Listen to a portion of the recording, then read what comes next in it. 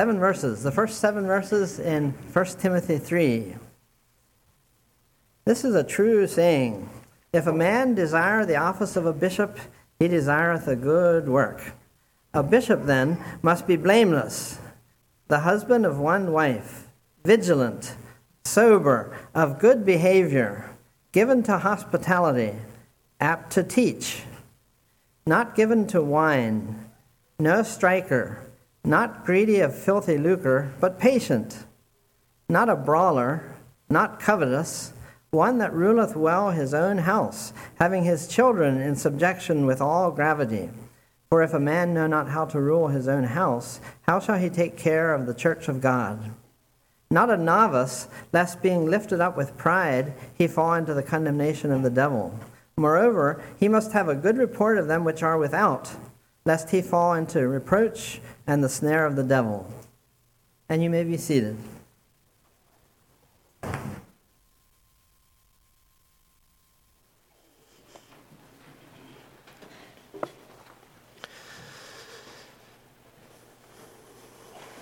I'm going to be speaking about a subject this morning that's way over my head, and so this message, more than any other message that I've preached, which I don't preach often, but this time more than any other, I've borrowed from other pastors and teachers, and so this certainly is not my own idea or even outline. So we have decided as a church to have an ordination to fill the office and the role of a pastor here at this specific church.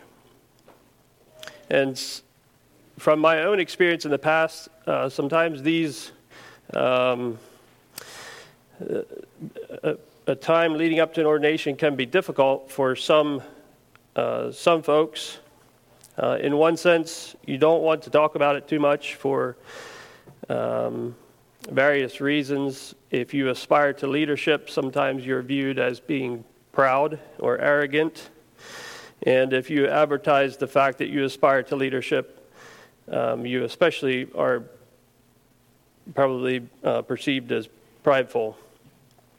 So it can be a little difficult for us. And I'd like to maybe erase some of those difficulties or obstacles that we face going into an ordination, and hopefully simply by talking about it we can learn what the Bible has to teach us about a pastor. Caring for the church of God. The call to lead is an interesting study. If you think about throughout history, God has provided leaders to fill a specific time and a role for his people and the church of God.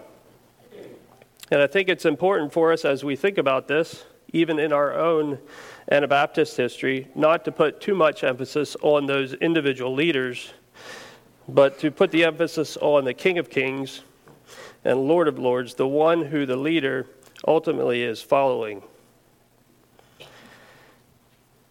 At one point in history, Saul was the king of Israel, and he was facing an enemy, Goliath. Now, it was Saul's job to protect his people. That was the king's job. And he was in his tent, scared of Goliath. And David came along and offers to fight Goliath. And David was able to kill the giant. Now, we tend to see David as a great leader, one who was able to slay the giants in his life. And so we think that we as leaders should be like David. We should be able to slay the giants in our lives. And what we fail to see is the bigger story. And that is that God wanted everyone to know that there is a God in heaven. And he used David to display his power. The bigger story is that God is providing for his people. He is building his church, and he sent his Savior, Jesus Christ, to provide redemption for us. It's not about King Saul or King David, but it's about the King of Kings, Jesus Christ. So this morning, as we talk about pastors and the role of a pastor, it's not about pastors. It's about the bride of Christ. It's about Jesus Christ and him building his church. In the Old Testament, God called leaders in various ways. Abraham, Moses, and Joshua, God appeared to them and called them. Some, like David and others, were called by the anointing of a prophet. In the New Testament as well, there are examples of men who were called to lead the church. And I'd just like to look at a few of them. You can open your Bibles to Acts chapter 13. In Acts chapter 13, we see that men were called by the Holy Spirit. And I'll begin reading in verse 1. Now there were in the church at Antioch prophets and teachers, Barnabas, Simeon, who was called Niger, and Lucius of Cyrene, Manaen, from a lifelong friend of Herod the Tetrarch, and Saul. While they were worshiping the Lord and fasting, the Holy Spirit said, "Set apart for me Barnabas and Saul for the work to which I have called them." Then after fasting and praying, they laid their hands on them and sent them off. So being sent out by the Holy Spirit, they went down to Seleucia, and from there they sailed to Cyprus. In this example, these men were called by the Holy Spirit. I'll turn back to Acts chapter 1.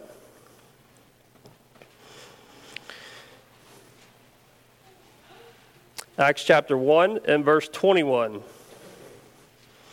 So one of the men who have accompanied us during all the time that the Lord Jesus went in and out among us, beginning from the baptism of John until the day when he was taken up from us, one of these men must become with us a witness to his resurrection. And they put forward two, Joseph called Barsabas, who was also called Justus, and Matthias. And they prayed and said, "You, Lord, who know the hearts of all, show which of these two you have chosen to take the place in this ministry and apostleship from which Judas turned aside to go to his own place." And they cast lots for them, and the lot fell on Matthias, and he was numbered with the 11 apostles. So in this passage we see that the method of the call here was the use of the lot. And we'll look at one more in Acts chapter 6. Acts chapter 6 and verse 1. Now in these days, when the disciples were increasing in number, a complaint by the Hellenists arose against the Hebrews because their widows were being neglected in the daily distribution. And the 12 summoned the full number of the disciples and said, "It is not right that we should give up preaching the word of God to serve tables. Therefore, brothers, pick out from among you 7 men of good repute, full of the Holy Spirit and wisdom, whom he will appoint to this duty. But we will devote ourselves to prayer and to the ministry of the word." And what they said pleased the whole gathering, and they chose Stephen, a man full of faith and of the Holy Spirit, and Philip, and Prochorus, and Nicanor, and Timon, and Parmenas, and Nicholas, a proselyte of Antioch. These they set before the apostles, and they prayed and laid their hands on them. These men were called and appointed by the leaders of the church. And then there's Saul, who was named Paul, called by a divine encounter with Jesus. Acts 9:15 says, "He is a chosen instrument of mine to carry my name before the Gentiles and kings and the children of Israel." In each of these methods of calling a leader, the church was involved. A community of believers were gathered together and participated in providing direction to the leaders who were called. Even when Paul was called by a divine encounter with God, was helped along by Ananias, who laid his hands on Paul and prayed for him and baptized him. What I would like to point out is that the method of the call is not as important as the character of the one who is called. And we'll talk about this as we move along through the message. For our church family, the call to serve as pastor will come through the voice of the church by nomination. After a brother is nominated by the church, he will be interviewed by the leaders from this church and leaders from other local churches to see if the man is willing and if the man is qualified. If there are multiple men qualified and willing to serve, then the lot will be used to determine who fills the role of pastor for this church. Once the man is selected, we will give him a charge to preach the word of God, and with that, he will be considered to be an ordained minister. That is the method that we will use. Now, just to be clear again, the method is not as important as the character of the one being called. And if you think the lot holds holiness or sanctification in and of itself, the lot was also used to determine an exact time to kill the Jews in Esther's day.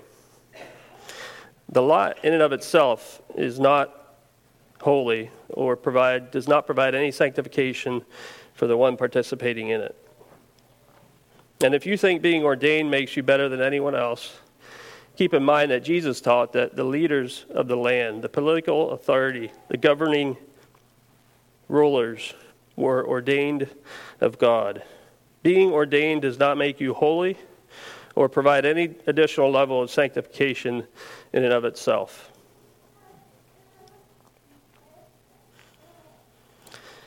So we will go through this process to ordain a pastor.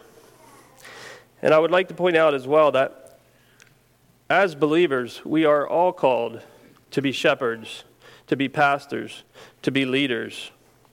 Both men and women, we are called to follow Christ and to attract those around us to the gospel of God by leading them through our lives and our words and our deeds. So while we are looking to fill a specific position here at this church, the call is for everyone to follow Christ. The call to serve and the call to lead is for you. As followers of Christ, we lead by virtue of the one that we follow. I serve in a position at this church as deacon. Now, I am no more qualified to be a deacon than most everyone else who is here today. There are some here who are far better at being a deacon than what I am. And just because I hold a position does not make me a better person or place me on a higher spiritual plane than anyone else. And I want to be clear that you can be called to lead and you can be qualified to lead without being given a specific position. The method of selection is not what is important. Rather, it is the character of the one who is leading or filling a position. Who or what are we following? And if, as a pastor, we are not lifting up the Lord Jesus, we have failed. And so as we kind of move into this idea of leadership, you can tell why it's a little difficult for me as one who has a position of leadership in this church to preach on this subject, which is why I've borrowed from other pastors to protect myself a bit. Just before church, we were talking a little bit about whether a deacon should actually preach. And Jonas said that there are examples in the Bible of Philip and Stephen who did preach and were deacons. One of them was stoned to death, and I prefer that tradition would not continue. If we can have that arranged, that'd be great. But the leadership of any organization or family is important, and it affects the growth and development of the people who are in that family. The church is, of course, we know, the bride of Christ. And because we have the privilege of caring for the bride of Christ, it is a great calling. And the life and ministry and reputation of a church is related to the leadership of it. There's a close connection and link between the moral character of a church and the church leaders. Paul said, "Follow me as I follow Christ." To be a good leader, one must first be a good follower of Christ.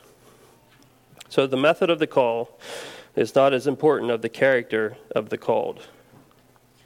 How do I know if I'm called to lead? And how do I prepare myself for leadership? And we already mentioned that if you follow Christ, then you have a call to lead in some way or another.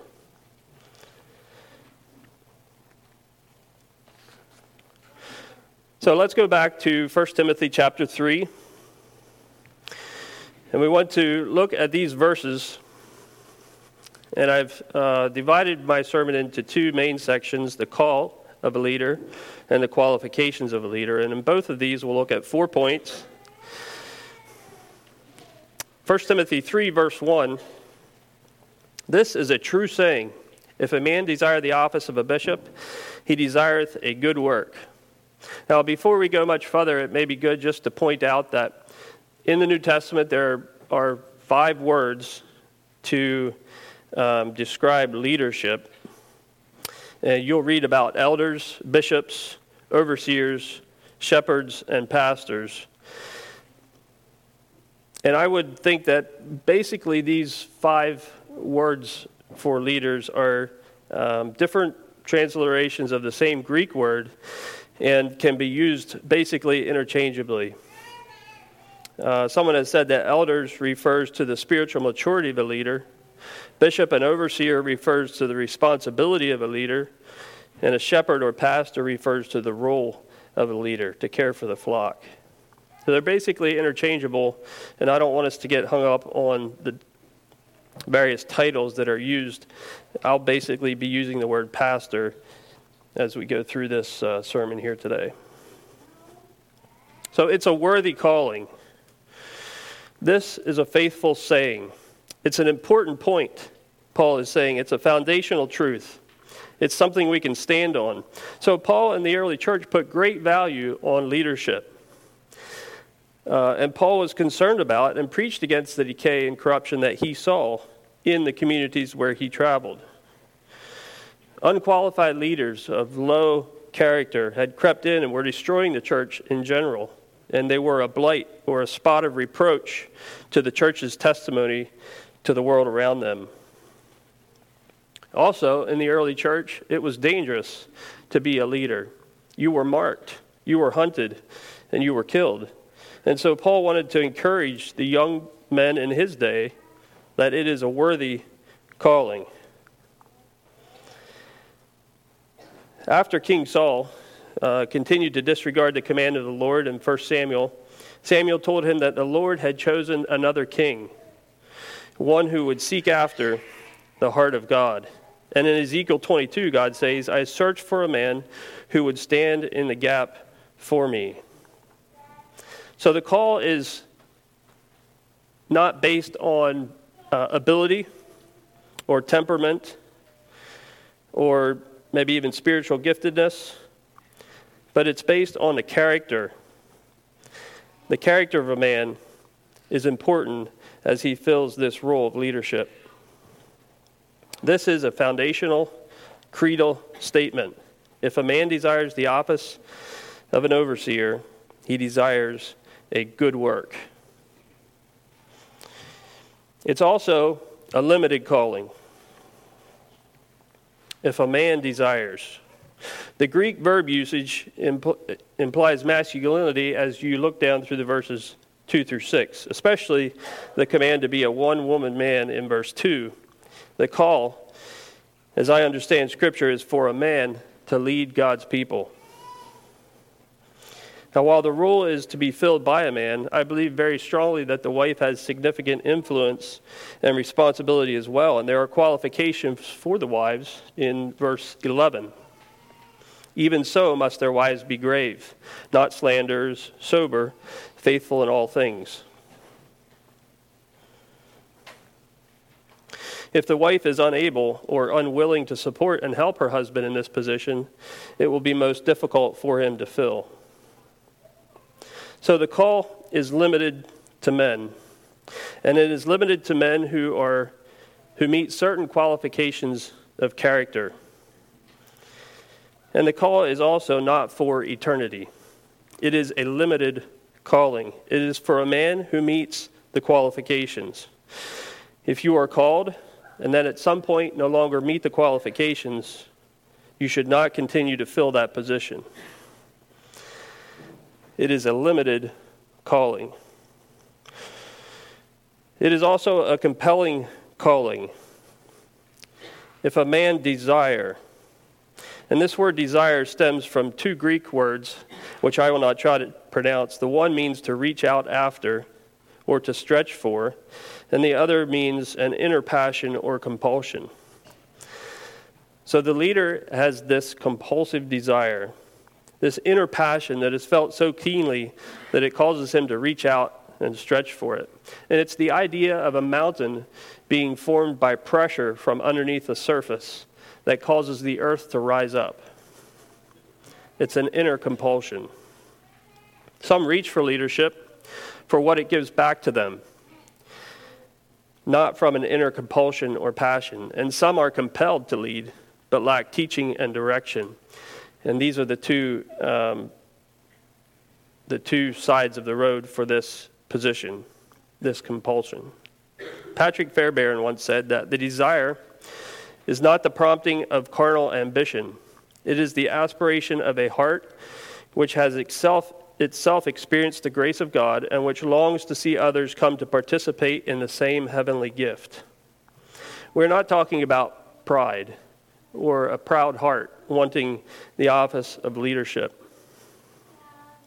Ambition for position corrupts, but desire for service purifies. Someone has once said that if you want to know if you are called to lead, quit if you can. If you are compelled by an inner desire to lead, you cannot stop leading. And again, it's based on the one we are following, Jesus Christ. This call to lead is also a noble calling. It's noble, it's excellent, it is high quality work, and it is the highest calling. Oversight of the church is great responsibility and a great privilege. Hebrews 13:17 says, "Obey your leaders and submit to them, for they are keeping watch over your souls as one who will have to give an account. Let them do this with joy and not with groaning, for that would be of no advantage to you." And James 3:1, "Not many of you should become teachers, my brothers, for you know that we who teach will be judged with greater strictness." The responsibility is to lead, to teach, to pray, to feed the flock, ordain others, and serve the needs of the church. Cotton Mather, who lived in the 17th century, he was a Puritan who served in Boston, wrote this: "The office of the Christian ministry, rightly understood, is the most honorable and important that any man in the world could ever sustain. And it will be one of the wonders and employments of eternity to consider the reasons why the wisdom and goodness of God assigned this office to imperfect and guilty man. The great design and intention of the office of a Christian preacher is to restore the throne and dominion of God in the souls of men, to display in most lively color and proclaim in the clearest language the wonderful perfections, offices, and graces of the Son of God, and to attract the souls of men into a state of everlasting friendship with him. It is the work which an angel might wish for as an honor to his character, yea, an office which every angel in heaven might covet to be employed in for 1,000 years to come. It is such an honorable, important, and useful office that if a man be put into it by God and made faithful and successful through life, he may look down with disdain upon a crown and shed a tear of pity on the brightest monarch on earth." Caring for the bride of Christ is a tremendous privilege. We want to look now at 4 areas of blamelessness that we see in verses 2 through 7. And I think this is particularly difficult to speak about and to think about because blamelessness is not who I am. I am not a blameless person. We are not blameless people, as we heard about in devotions this morning. But we'll get through this together. Our national culture has been reduced to moral confusion. We have decided that morality is subjective, and these are not my words. Because of their subjective nature, Americans want character without conviction, and they want morality without feeling guilt or shame. We want virtue without offense, and we want good without naming evil. Our culture demands decency without authority to insist upon it. Basically, we want to live in a moral community without any limitations to personal freedom. And sadly, the church and families of the church, we have reduced our standards to what the culture accepts. But if character is seen to be important and the central force of a strong national leader, a church leader or family leader or community leader who is a follower of Christ must possess an unshakable moral foundation from which to lead. And this is not an outward persona. This is not something we put on. A Christian leader must know a far deeper, urgent call to character. It is not a public persona, and not merely a negotiation with the moral confusion of our age. We know the moral terms to which we are accountable to, and they are revealed in God's word. Proverbs 23:7 says, "For as he thinketh in his heart, so is he." The Bible reveals that character is not something we put on. It is not an outward persona, but it comes from the heart. It is a condition of the heart. The Old Testament contained many laws to show us what true character was. But the New Testament, we are called to be a church, a community of character. Matthew 5:14, "Ye are the light of the world. A city that is set on a hill cannot be hid. Neither do men light a candle and put it under a bushel, but on a candlestick. And it giveth light unto all that are in the house. Let your light so shine before men, that they may see your good works and glorify your Father, which is in heaven." As leaders under God's order, whether it's in the church or community or family, a leader among friends or in the classroom or among your siblings, followers of Jesus must demonstrate character, the character of Christ, the one we are following. In the eyes of the world, the church is a community of deep character. That's what sets the church apart from most other organizations in the eyes of the world. And a Christian leader understands the expectation of character, and by God's grace will mirror the character of God as he leads. We understand that just a false persona of character is not okay. These are high standards placed on Christian leaders. And by the grace of God, we will be leaders of moral integrity and character based on the Word of God.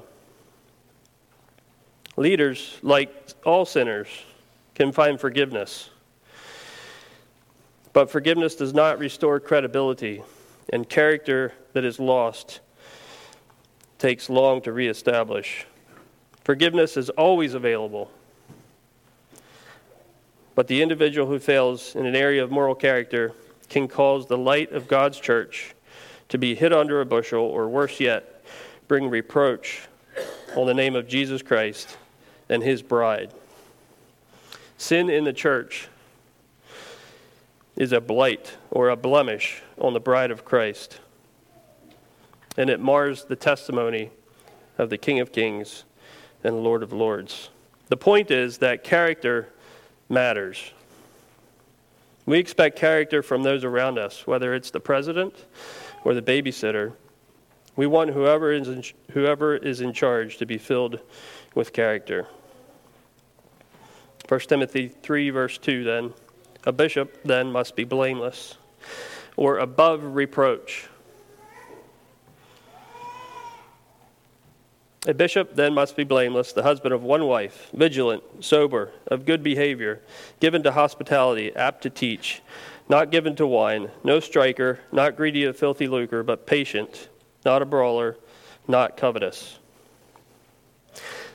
At the heart of these verses is the moral character of the leader. And we can get distracted by some of the requirements or qualifications that are given here and forget that God is most concerned about the character of the individual. For instance, we can look at the call to be the husband of one wife. And we can say that as long as somebody is the husband of one wife, they fill that qualification. But it is the character, not the marital status, that God is wanting us to see. It is a man who loves only one woman, desires only one woman, who thinks of only one woman, and whose heart is only for one woman, the wife God has given him. So let's not focus on the status of the individual, but the character of a man. You can be qualified as married, but disqualified based on your lack of moral character.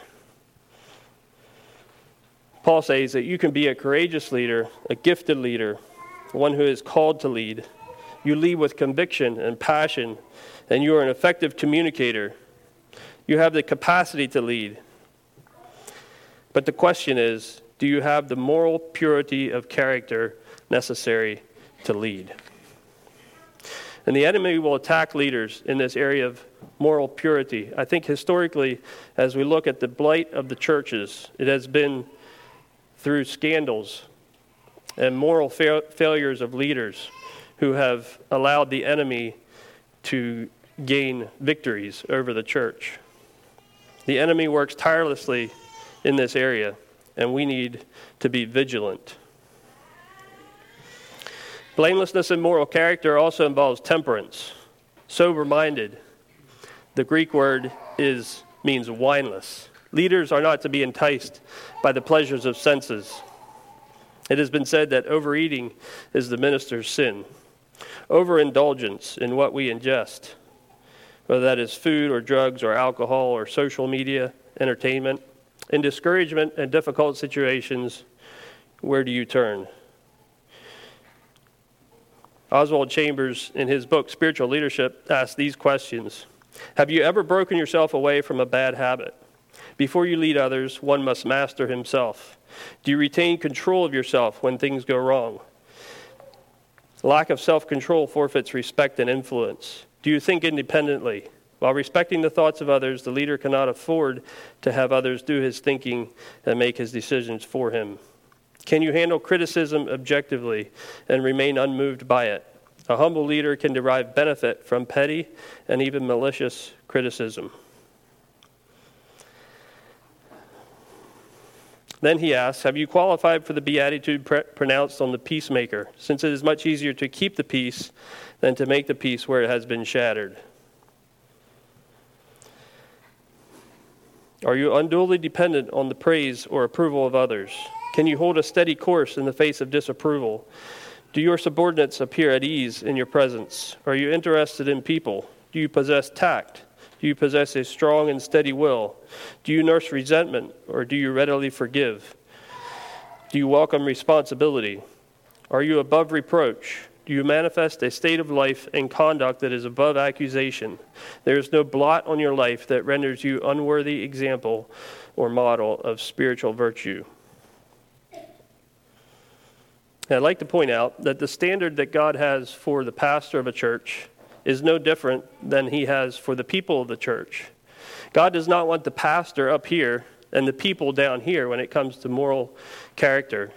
And the point is that as we follow Christ, we are examples of a high standard to which others will also attain. We do not want to be on different spiritual planes within a church. A leader is not to be frivolous. It doesn't mean that he can't laugh. A pervasive sense of seriousness of life is what guides his life. Philippians 4:8, whatever is true, whatever is honorable, whatever is just, whatever is pure, whatever is lovely, whatever is commendable, if there is any excellence and if there is anything worthy of praise, think on these things. A leader is also to be orderly. The verse says of good behavior. It comes from the word kosmios, which is related to cosmos, the ordered creation of the universe. And an ordered mind and orderly living is the idea. The ministry is absolutely no place, someone has said, for a man whose life is a continual confusion of unaccomplished plans and unorganized activities. It's not chaos we're after, but cosmos, orderliness. Leaders are to be hospitable. And the idea in these verses is not to have friends over, but to be hospitable to strangers is what the Greek word refers to. And I think in the early church, when they were enduring persecution, if people traveled, they needed a safe place to stay. And so they often entertained strangers in their homes. And a pastor is to be hospitable, not to be remote and unreachable and unavailable, but they are to be local. It is impossible to shepherd a flock without being present and available. He is to be apt to teach. And I think this is the first one that even gets close to being a skill set. And this is the difference between the call of a deacon, I believe, and the call of a pastor. A pastor's responsibility includes teaching, where a deacon's is primarily serving. This is also a moral qualification. Like we already mentioned, a teacher teaches from a compulsion to lead others to Christ. He is the example to follow. 2 Timothy 4:12, let no man despise thy youth. But the key to teaching is be an example in word, in conduct, in love, in spirit, in faith, and in purity.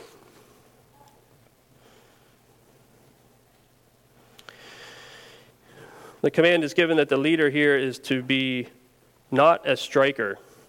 And this is an interesting one because it means that a leader is not to go around and punch people in the face.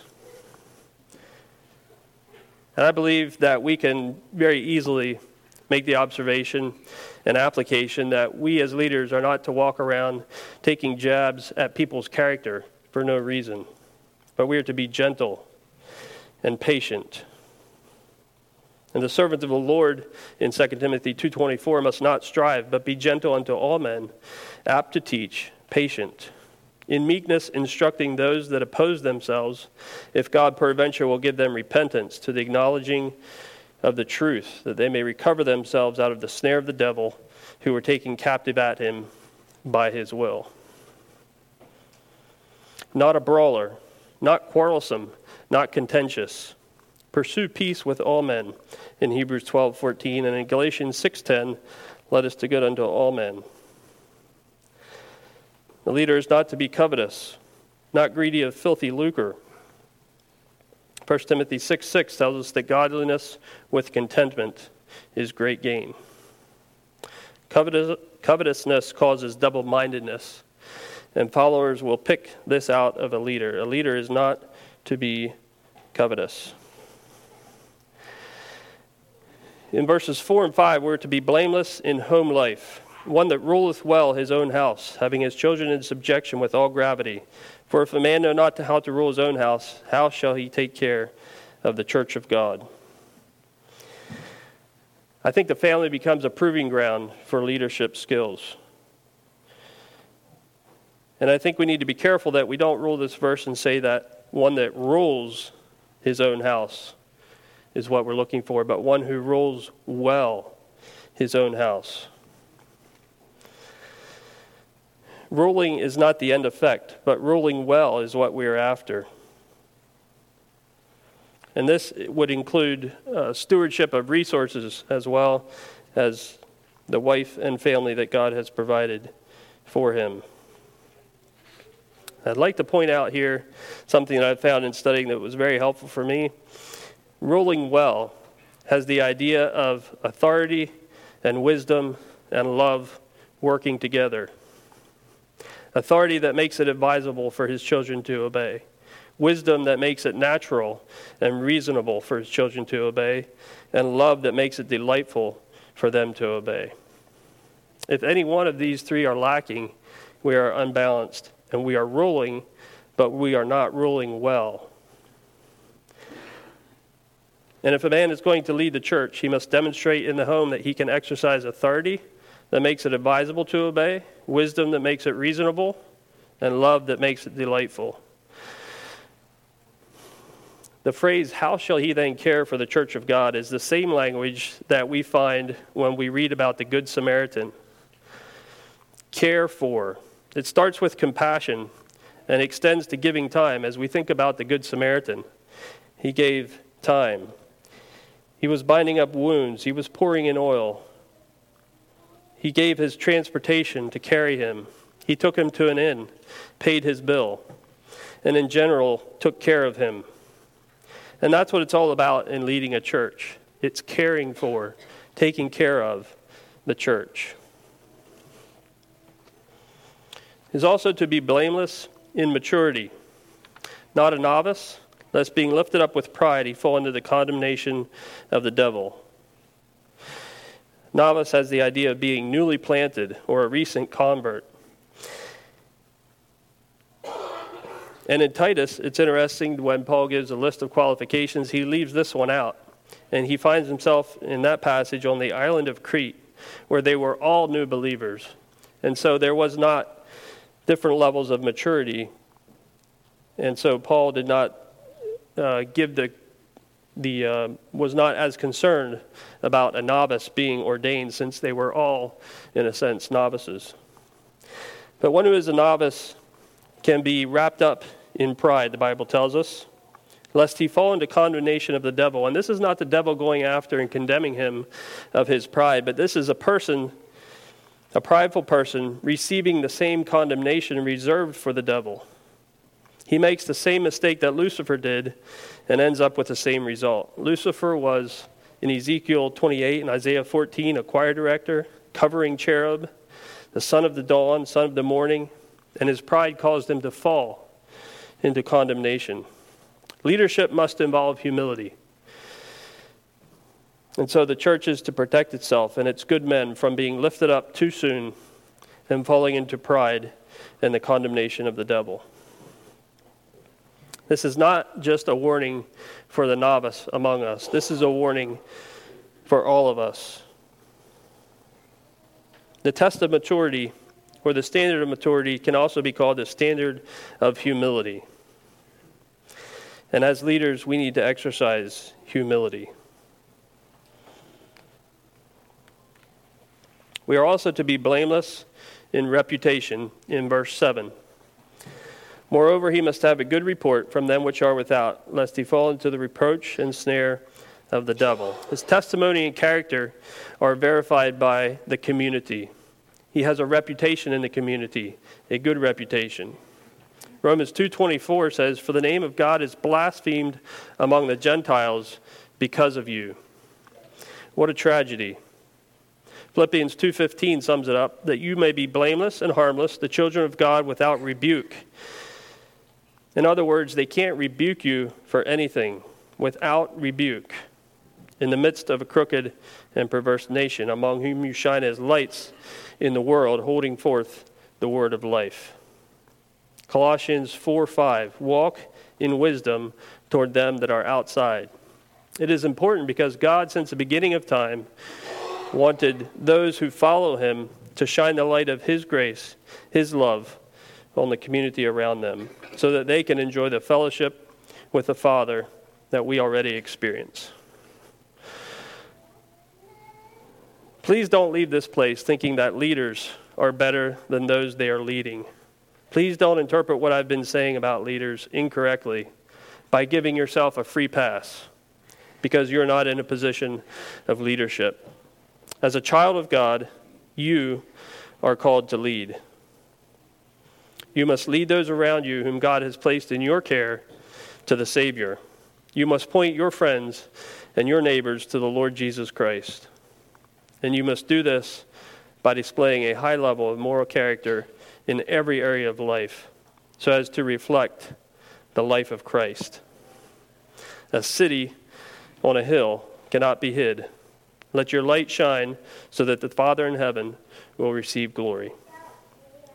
I want to read a poem in conclusion. When God wants to drill a man and thrill a man and skill a man, when God wants to mold a man to play the noblest part, when he yearns with all his heart to create so great and bold a man that all the world should be amazed, watch his method, watch his ways, how he ruthlessly perfects whom he royally elects, how he hammers him and hurts him, and with mighty blows converts him into trial shapes of clay, which God only understands.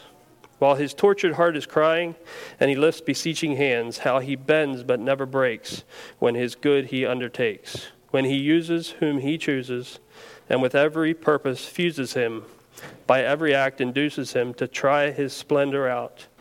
God knows what he's about. The call to lead is not based on your ability.